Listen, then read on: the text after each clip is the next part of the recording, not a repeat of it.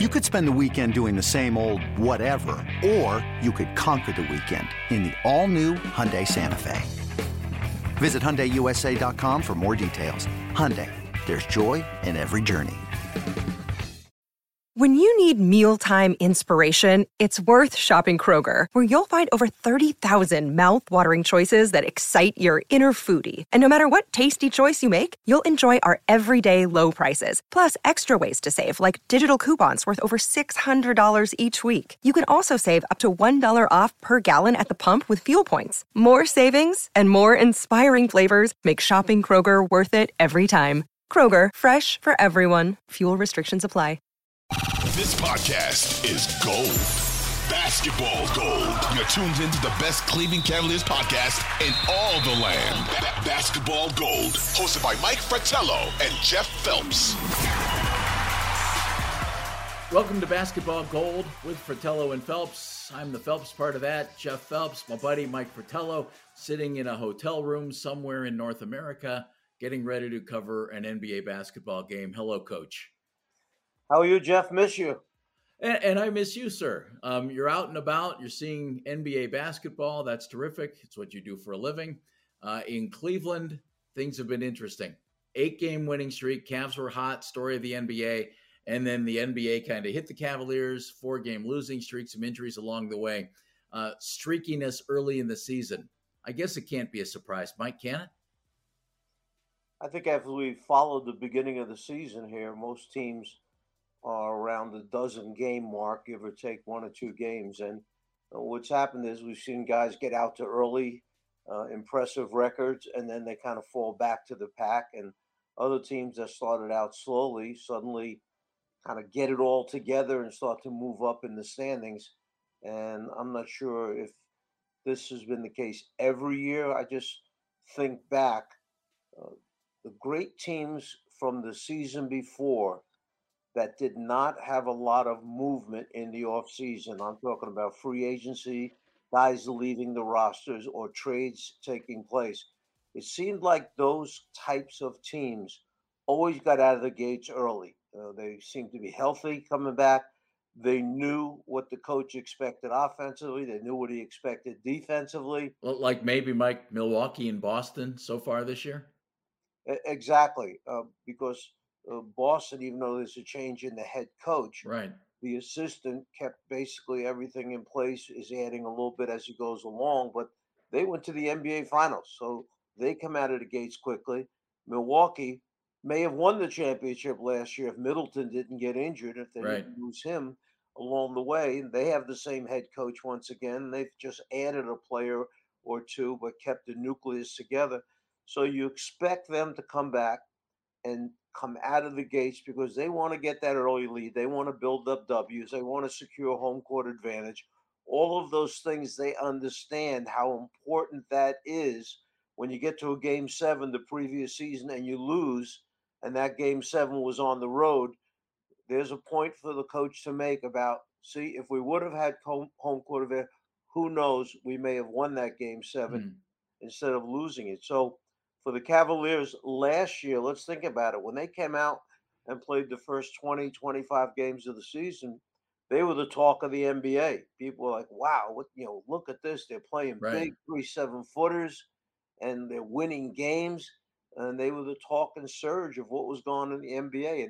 And now, injuries, as happens every year, wind up catching certain teams. And we see the juggling going on. Coming up in the podcast, we're going to talk about the Cavs small forward position because that's the one spot in the lineup that you might think is unsettled for the Cavaliers. That's coming up. We're going to take a look at some of those teams that Mike just talked about who are maybe finding their groove right now. But, Mike, right now, the Cavs hot early, then they put together a losing streak and trying to find themselves a little bit. What kind of a challenge does this present for J.B. Bickerstaff, for everybody? And I mean this in particular. You're trying to find your groove. You're trying to mesh together. Well, Darius Garland and Donovan Mitchell, your key guys, have only played 6 games together. And in those games, out of the first 11 games, out of 13 games, out of that, they're 2-4. How difficult is it? And I think they've done a pretty good job without both of those guys being there. but how difficult is it to maybe figure out exactly how you're supposed to play with this crew when your two key guys haven't been out there a whole lot It's very difficult because together? you have ball dominant players in the backcourt. So these guys, look, they've both proven their point to us. They can score a lot of points when they want to in a game. Garland going off for 51 last game, and we've seen some of the performances that Donovan Mitchell has put together already for the Cavaliers. So between those two guys, you have a backcourt that can get you 60 points every night if that's what they wanted to do. If they Wow. were not concerned with the overall winning for the basketball team, if they were not concerned about getting their big men involved. They've got an all-star center. They've got a guy that could have been rookie of the year last year playing up front. You got to reward those guys. Then you have a guy, a veteran coming off the bench who's already won an NBA championship, who is still in great shape, still can rebound, still can shoot the ball, in Kevin Love. So he's your sixth man coming off as far as the big guys go. And then a Karis LeVert, whether he's starting or with the second unit, we know he's been a starter for a lot of the games in his career. So without these players, with the injuries that have taken place, it seems like the head coach is constantly juggling, trying to find the right blend, who fits well together, because shot distribution is very important to the success of teams. Normally in the NBA, there are three players on a roster that take the majority of the shots on a team, and the coach is watching that all the time to make sure those guys are getting enough shots in the game because they're your prolific scorers normally. And in this case, it's Donovan Mitchell and Darius Garland, and you would think Evan Mobley, but there's Karis LeVert, and Jared Allen's going to get his, maybe Mike, by working on his own and getting rebounds and everything else, and then Kevin Love when he's coming off the bench. Without those two guys in there a lot so far, Darius and Donovan, does that set the team back, Mike, as far as maybe JB's process on trying to find this and make the system work and make these guys mesh together? Or does it maybe pay long-term dividends because you're getting a lot of different looks and putting guys in different situations? As you know, this is not a woe is me league. The games No. come too fast. Nobody else cares what your problems are in the league. Everybody's got their own problems and concerns. So as a coach, all you can do is go with the philosophy of next man up. When you move up into the starting lineup because one of those guys are out, we expect you to perform at that level with the starting unit. If you're in the second unit, you get more minutes now because one of the reserves was injured and we need somebody to fill that spot. You have to be ready. Remember the old thing, keep yourself ready at all times. It could be Right. your night that I call on you. So those players have to be ready. That's why the extra conditioning, the extra workouts, either before or after the normal practice, so that those guys are ready on a given night. You might be called on to give 28 to 32 minutes one night, and your body's got to be ready to do that. So it's part of what the league is about. It's too bad. You hope that your guys don't sustain any serious injuries, but over the course of 82 games playing at the pace that these people play at, the size, strength of these people, the floor being still very hard. Last time I remember being down on the ground, um, it it does cause bumps, bruises, pain, sprained ankles, et cetera, et cetera. You just hope that it's not a real serious injury that knocks a guy out for a lengthy period of time. Mike, do you think that JB's having any trouble developing rotations, or is this an opportunity for him to try other things with some of these guys out? Dean Wade had an opportunity to start a little bit. He's been out, so maybe exactly what they're looking for isn't something that they've had the opportunity to use very much at all so far. Well, Jeff, I hate to tell you this, but over your lengthy association with the NBA, you did not have to deal with way back this thing called load management. Well, I'm answering your question in a roundabout way Yeah. because we don't know what's being said in the coach's office, in the trainer's room, in the front office with your president, your general manager, along with the doctors. If there are special things that are being recommended by them to the head coach about usage of players. I'll give you an example of the LA Clippers. As you know, I also do their games. and they are not allowed to play John Wall right now in back-to-back games. Wow. So on this recent trip to Houston, and then the next night in Dallas, Wall doesn't play the first night. Yet he really helps them in game two come back from 25 points down in that game and come back to go up 3 or 4 in the final 2.5 minutes of the game. Basically, John Wall in the second half took over the game with Nick Batum, who was 7 for 7 from the 3-point line. But coach can't play John Wall back to back nights right now. That's the directive. So they all try to do what is right for the player. John Wall, if you ask him, will tell you, I'm ready to go. I can play every night. Sure, But but they're not going to let him do that. well, they don't want them to hurt themselves. You have to keep Right. players away from themselves sometimes because they're so competitive and they love playing so much that they're ready to go and they're not worried about, is this going to weaken a muscle that will become more severely damaged down the road because they didn't rest for that 24 or 48-hour period. Mike, you mentioned the great start last year when Lauri Markkanen was playing the three, and you had Evan Mobley as a rookie and Jared Allen really taking a big step in his career. And it kind of quickly became the identity of the Cavs last year. And we thought their identity going into this year until the big Donovan Mitchell trade. How difficult is it for the coaching staff, for the players, for everybody to establish, create, find your other identity this year? Because clearly you're a backcourt dominant team here with still having two terrific guys in the front court in Evan Mobley and Jared Allen. And if you're those guys, are you having to go through a process to find exactly how you fit now as compared to last year?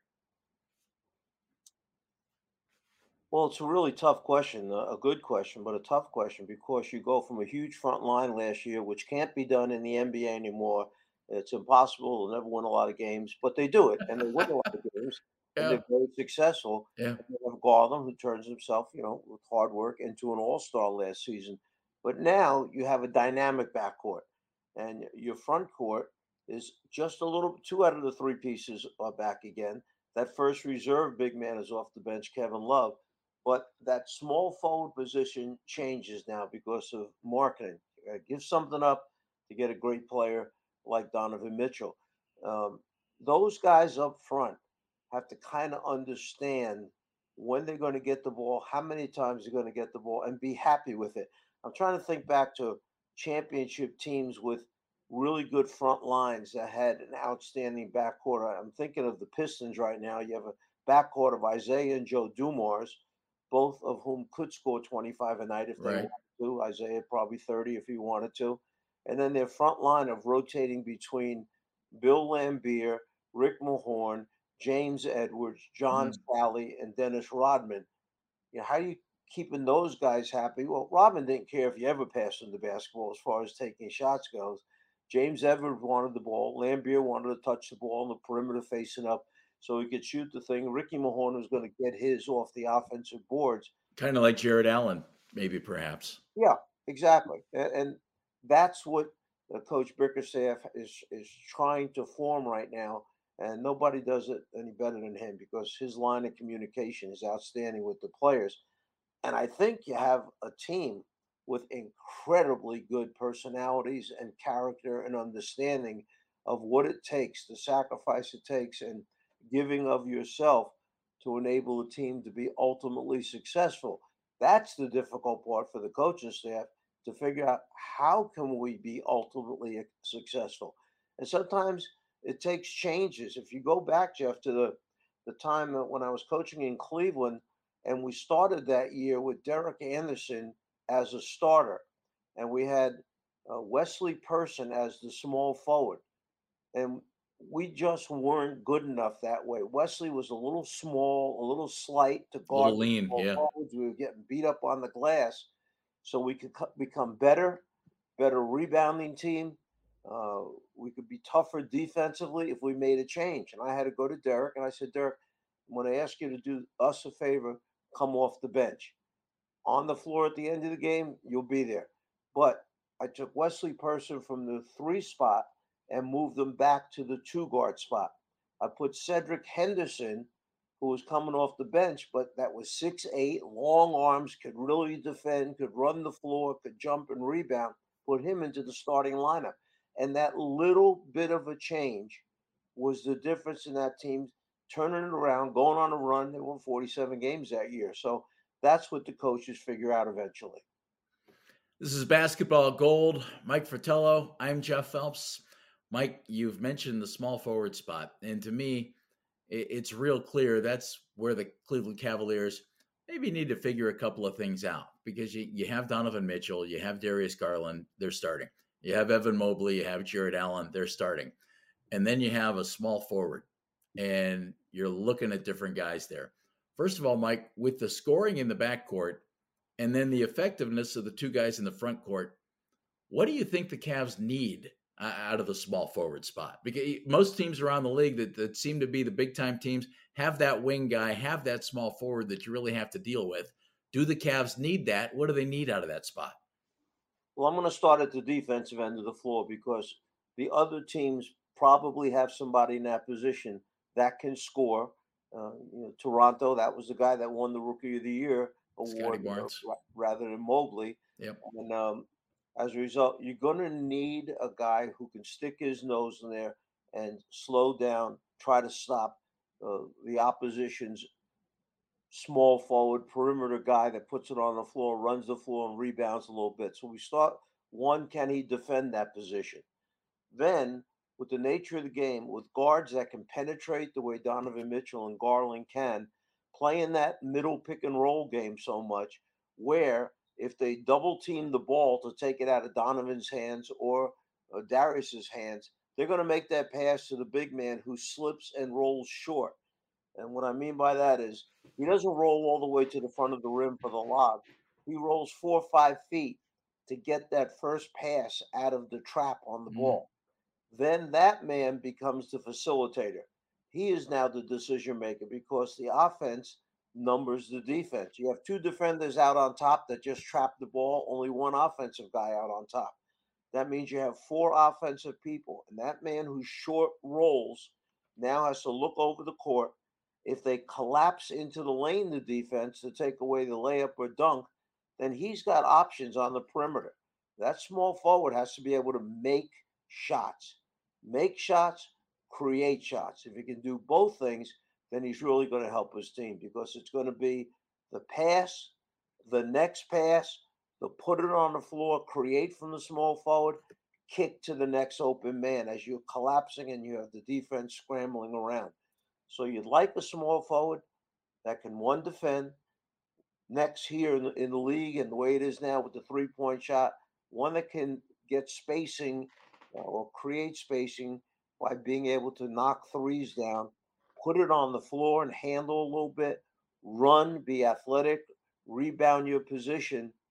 Am I asking for too much there, Jeff? I think you're asking for an all-star to slip in there with the other 4 guys that are out there, and I like that, Mike. If you're gonna do it, you might as well go for it. And maybe the Cavs have some of the guys there. Let's go over some of this personnel and tell me why this guy should be the right guy and why maybe he should come off the bench or play a different role. A guy who's gotten a lot of the starts there is Caris LeVert, who I've always liked as a player. But I wonder, is Caris the right guy? And this maybe goes back, Mike, to what you said about Derek Anderson. Going to Derek and asking him, hey, for the betterment of the team, can we do this? Where is Caris better coming off the bench and giving Donovan Mitchell and Darius Garland a little rest, and then you still have that firepower in the backcourt, maybe a 3-man rotation there? Or can he find his game playing next to those guys in the backcourt? Caris seems like the type of individual to me that whatever Coach Bickerstaff asks him to do, he'll say, yes, sir, go out and do the best job he can. We know this guy can score. We saw him get 42 against Boston. 41, yeah. Think about this. You get 42 at the Garden to help the Cavs win in overtime, and the next night you go 0 for 9 from the floor. What kind of turnaround is that? And he's had a couple of single-digit scoring games, Mike, which is why I've kind of wondered, all right, is it tough for him to be back there with a couple of guys in the backcourt, in Darius and Donovan, who need the ball and are going to score points for you? Well, that night he knew he was going to be one of the primary ball handlers because Darius was out, and Donovan, you have to give him a break at times and take him off the ball and let Karras be the man in the middle making decisions and find that Donovan coming off screens or in transition. But as a small forward, and he can play, if you want to go real small some nights, he can play 1 through 4 for the Cavaliers. But as a 3-man, as a 2-man, we know he can put the ball down. He can create shots off the dribble. You can play pick and roll with him. If his shot is going down, you got a guy who can make threes for you. He has that kind of range, and he'll stick his nose in there and defend for you. So he gives you great flexibility. He can play as a starter, as we've seen, and hopefully, if he's coming off the bench, getting 18, 20 minutes, 22 minutes a night that way, that he'd be able to be productive for them as well. So that's what makes him so valuable to the team is his flexibility. Dean Wade, to me, Mike, looks like Lauri Markkanen light. And I say light only because he doesn't have the experience or the resume quite yet. And JB's given him a look as the starter there. Now he's been out with an injury issue, and when he gets back, we'll see what happens. But defensively, Dean seems to have pretty good feet, can stay in front of people. He has that three-point shot the way that Lauri had that three-point shot with size to go with it. Your thoughts of Dean Wade there as a starter and coming off the bench, and I wonder, is it too close to a skill set of Kevin Love, or can that work? The thing about Dean Wade is the coaches may have had more confidence in him than Dean Wade had in himself. Is that good? And that's what they tried to emphasize with him every day about you can make that shot, take that shot. We created that shot for you, take that shot. There's no hesitation here because you are a very good shooter. So with Dean Wade, not only can he add to the perimeter game, the three-point line, he also, in their opinion, is one of their better defenders. So they're not afraid to switch him on to one of the smaller perimeter guys, and they feel he can keep that smaller guy in front of him, make that player shoot over the top of him, and that they're not going to get broken down off the dribble to where they're always in a scramble mode. So Dean Wade created an opportunity for himself by his hard work at the defensive end of the floor, and the coaches believing in him and watching him play defense is saying he's really good in our team defense. At the same time, he adds to them when they're pushing in transition. You've got whether it's Garland or Mitchell pushing in the middle, and then the other wing is either Garland or Mitchell, whichever one doesn't have the ball. And now Wade running the other side. That guy can pitch to either side. They can stop and shoot that transition three. And they've got a lot of belief in that, and that's why they started in those games. All right, so it sounds like there are two guys right there who you think are real viable options to start at small forward. Are you saying, Jeff, between those two guys? No, it just sounds to me, Mike, like you like them both, but for different reasons. But there are other guys here too. Let's go with the guy who started there a lot, Cedi Osman. And then I remember last year, Mike, when he wasn't starting, Cedi kind of had to find himself, and he had a great start then this season. I think it was 4 straight games of double-figure scoring, then kind of disappeared for a while. Do you like Cedi in a role like that, or do you like the energy that he can bring off the bench? You know, I think you've said exactly what Cedi has been about the last 2 seasons. He comes out in the beginning of the season, and he's spectacular. Yeah, and I'm not sure he was really good. He was really good this year. Yeah, I'm not sure you can ask him to do much more. Not only is he making shots, not hesitating. They throw him the ball. Coaches told him, if you're open, shoot the three.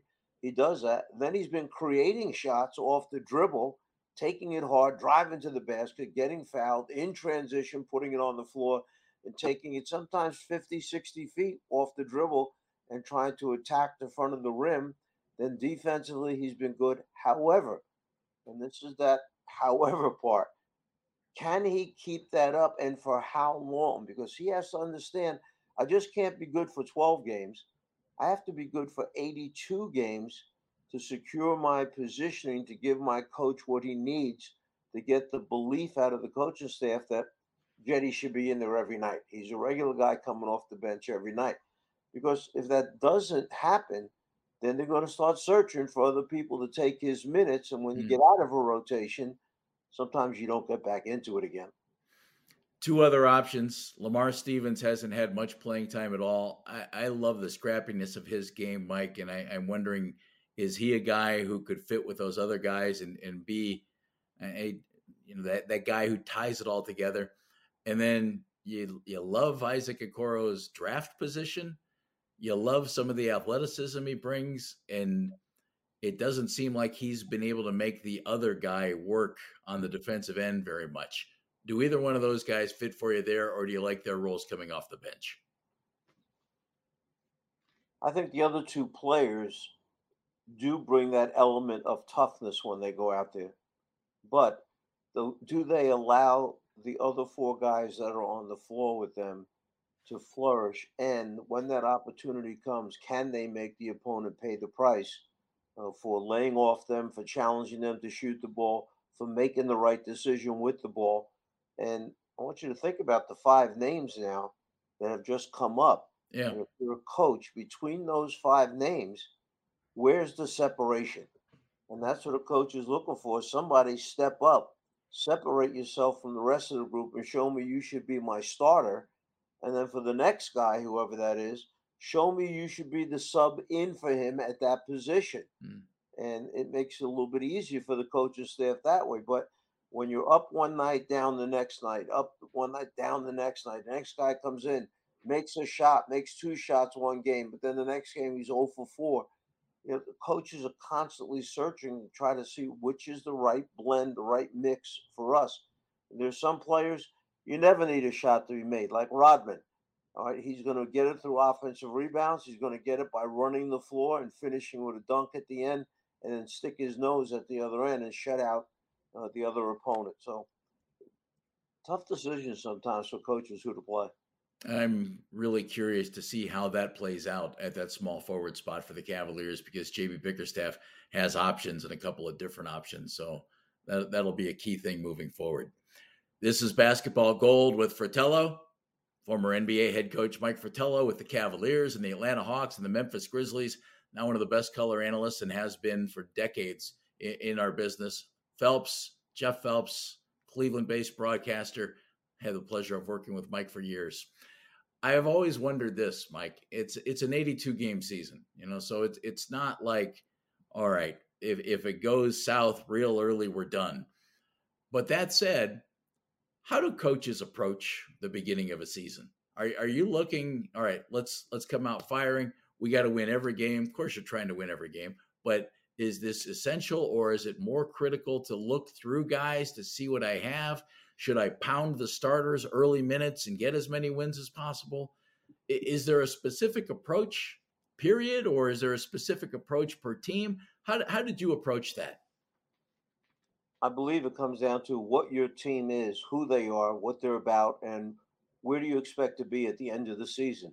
If you're the Milwaukee Bucks, we'll use them as an example, you're not thinking about, well, let's experiment and see which guys, no. They want the best record in the NBA. They want to have home court advantage all the way through, just like Golden State. And they're going to play that way from game one. They may increase the minutes on guys as they go along, as guys get in better shape.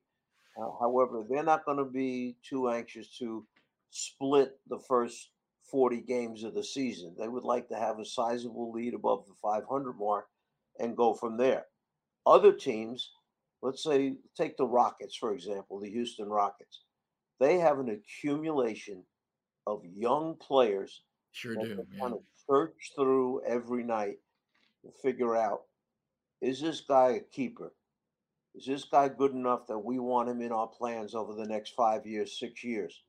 So you may start him for 4, 5, 6 games, but then if he leaves doubt, you move to that next guy and say, let's try this guy in the lineup. So you may have a more willingness from the front office, and that may be the understanding going into the season. Let's just sit down, general manager, president, head coaches, assistant coach. Here's what we expect out of the season. Coach, tell me what you expect out of the season. Here's what we expect. Here's what we're going to be patient. We understand we've got, 8 guys that are 21 years or younger on the roster. So as a result of that, we want to see them grow. We want to see them develop. We want to see them, are they NBA type players? Are they starters in the NBA? Because you can package the ones up that you give up on or feel you made a mistake in drafting him and get him out of there sooner than later. Mm. Because if opponents see him less frequently than more frequently, they may not be able to figure out what their deficiencies are, and you may be able to put them in a package and get a pick back or get another guy back that could be a better player for you. So it really is all relative to what your team is trying to accomplish. I think Houston every night goes out, wants them to play hard. They're sifting through people to see who can be starters, who can be subs coming off the bench. And they're not the only ones. Okay, there are a number of the teams. Oklahoma City is one. Orlando's another one. Houston one, certainly that. And Detroit, we should mention one that has a Yeah. lot of young guys that Yeah. try to figure out what can they do and are these keepers for us. I'm guessing you're talking from experience there because I think to your Atlanta days, well, you had Dominique Wilkins. It's real clear you guys were going out to win as many games as you could. You had the star player and you were going. And then I look at some of your Cleveland teams, and I'll always remember the year that you had Sean Kemp and 4 rookies. And you had to find those rookies, and you mentioned one of them earlier, Cedric Henderson. Well, Derek Anderson as well, and Brevin Knight, and Zydrunas Ilgauskas, and you had the young guys coming in and trying to figure out who fit where. What was more fun, Mike, for you, and what was tougher for you? What was it, knowing, hey, we've got the guy, let's go, or was it, let's see what we have? Well, let's go back to Atlanta first. That was a total rebuild situation in Atlanta, with the exception of Dominique Wilkins, Tree Rollins, Scotty Hastings, because we had gotten to the point after my first year when we sat down and did our evaluation. I said, look, we're slow, we're old, but we're good enough to win enough games just to get in the playoffs. That's who we are. But then we get knocked out in the first round. So let's think about, we've got this jewel in Dominique. Let's see what we can get for some of these pieces. Let's try and rebuild this thing. And that's what you were talking about just a minute ago. Maybe you don't expose some of those guys and you try and pick up a piece or two to help along the way. So you did that. Right. So what we did is we traded away who was our best player at that time and our only all-star at that time. That was Danny Roundfield. And for Roundfield, we got back Antoine Carr, Cliff Levingston, and a pick that turned into John Battle.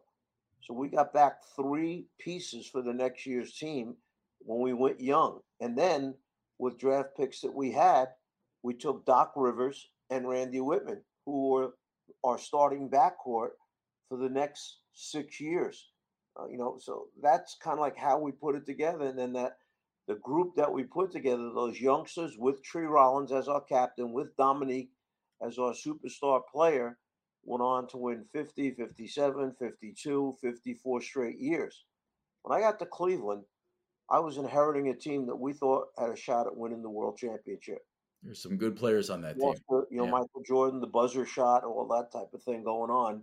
They were that close to moving on. However, no one ever counted on the injuries.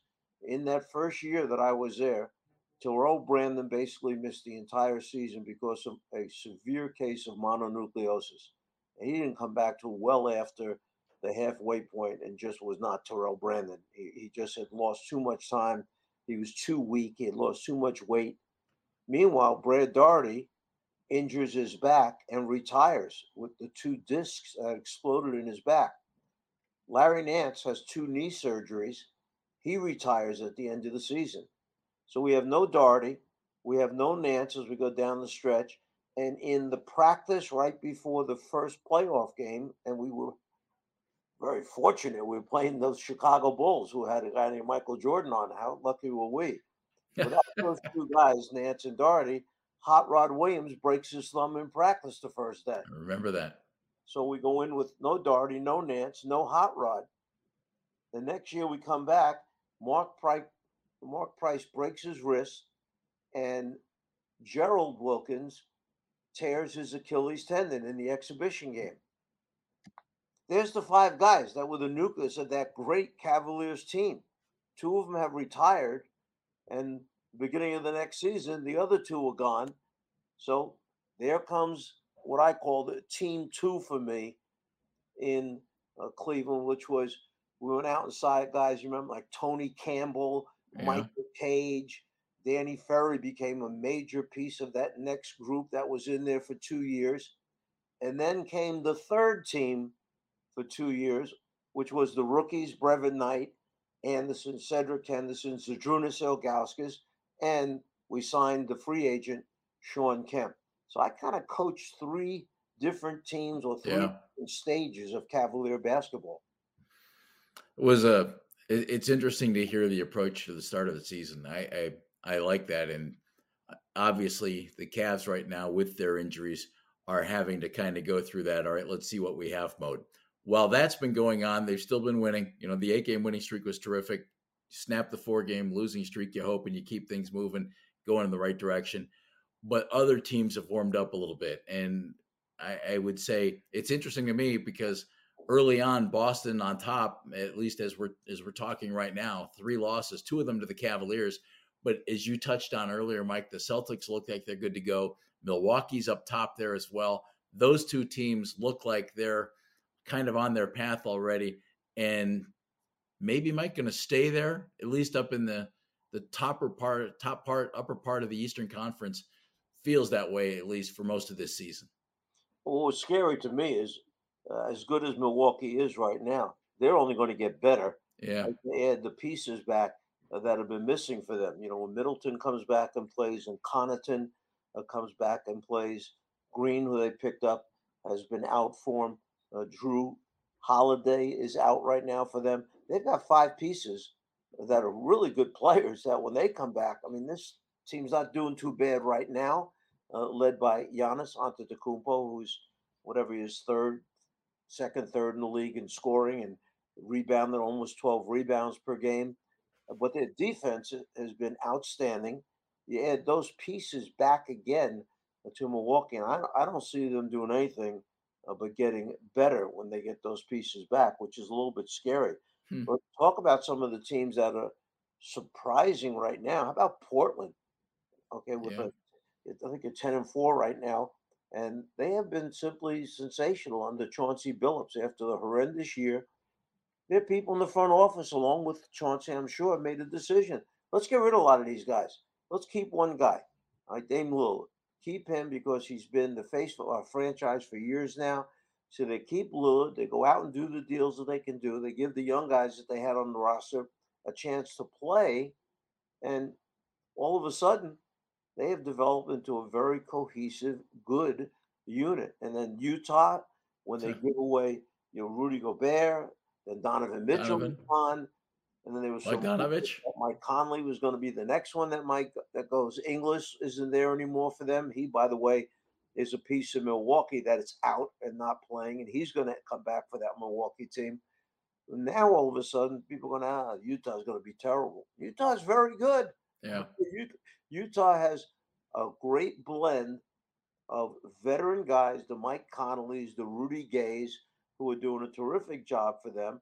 And then these young guys that they're using who have come in and a guy coming off the bench that can get you 25 or 30 points on a given night. That's a plus anyway. Then you put him into the starting lineup, and I'm forgetting his name right now. Jordan Clarkson. I'm sorry? Jordan Clarkson. Yeah, Clarkson. Yeah. Exactly. So Clarkson is in the starting lineup for them and been around the league for a few years. Utah's a tough out when you go up against them. So we've seen some teams jump out early. We've seen other teams come on late. And the guys who got out real early, some of them falling back to the pack.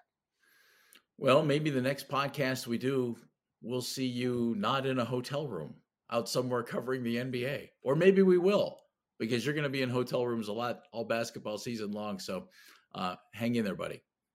Jeff, maybe if you just thought about it a little bit and you were being kind to your partner, you could share some of your hotel points and I could get upgraded to like a nicer room. What do you think? You don't want to stay in the places I'm going to be able to afford, Mike. Whatever you say. Got your hotel points right there. Thanks, buddy. We'll see you next time. Thank you. All right. It's Basketball Gold with Fratello and Phelps.